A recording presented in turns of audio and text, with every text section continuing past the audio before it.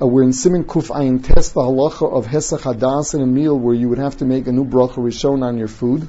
We're up to Sif Beis, we'll be doing Beis through Dalet. In Sif Aleph, we learned the halacha that if in the middle of the meal a person decided, I'm just not going to have any more, with regard to drinks, everyone holds that you're going to have to now make a new bracha before you drink. With regard to food, there was a machlokas Rabbeinu Yonah and the Rosh. According to Rabbeinu Yonah, until you actually washed my machronim, the halacha is that you're allowed to eat more without making a new bracha. And according to the Rosh, even if you said havlan u'nevarach, you said, I'm just going to bench, that is enough to make a hesach hadas, and you'll have to make a new bracha rishona. Siv Beis, mi shesomach al shulchan acherim, afilu amar havlan u'nevarach lo have a hesach hadas. Someone who is not, he's eating off someone else, he's eating in someone else's house, he's a guest at someone else's house. Even if he said havlan u'nevarach, it's not up to him. He understands that the balabayas may come in with another dish and they'll eat together. Therefore, his havlan u'nevarach would not constitute a hesach hadas, and he can continue eating and drinking without another bracha. Ad sheyomer balabayas, unless the balabayas says havlan u'nevarach, that would be a hesach hadas.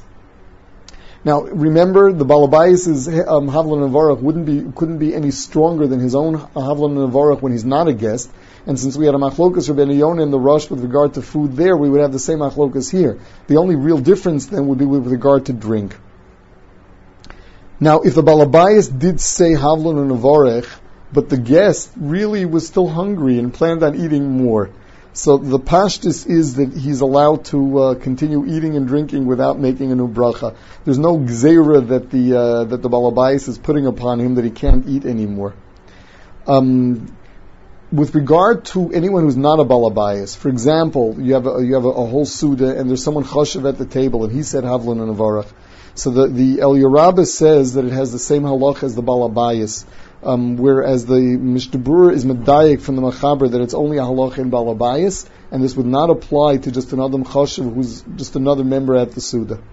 Gimel, in lo amar havlan u'nevarach, v'gam lo notel yodov, mishenotol hakos levarach have a hesach hadas. When he actually picks up the kos shel bracha of Birkas HaMazon to start benching, although he never said havlan u'nevarach, he didn't wash my machronim, that is considered a hesach hadas.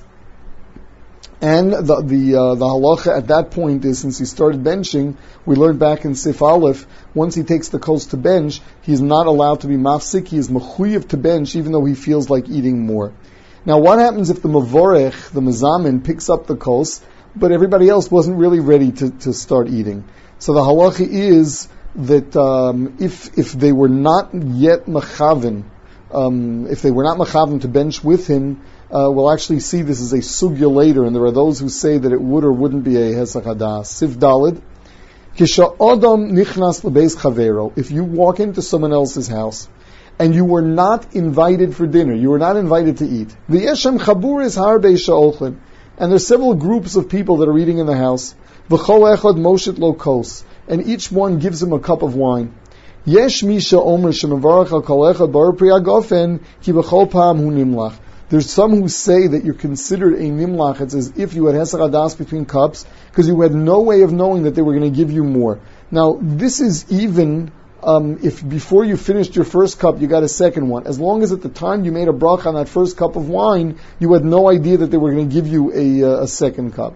Now, if you have das beferish, that no matter what, I want my bracha to work just in case they give me wine, then you wouldn't have to make another bracha. And in a situation where it seems nohu, where the minhag is that everybody will offer him a cup of wine, then he can expect to get one from each group, and one bar preagafen would cover all of them.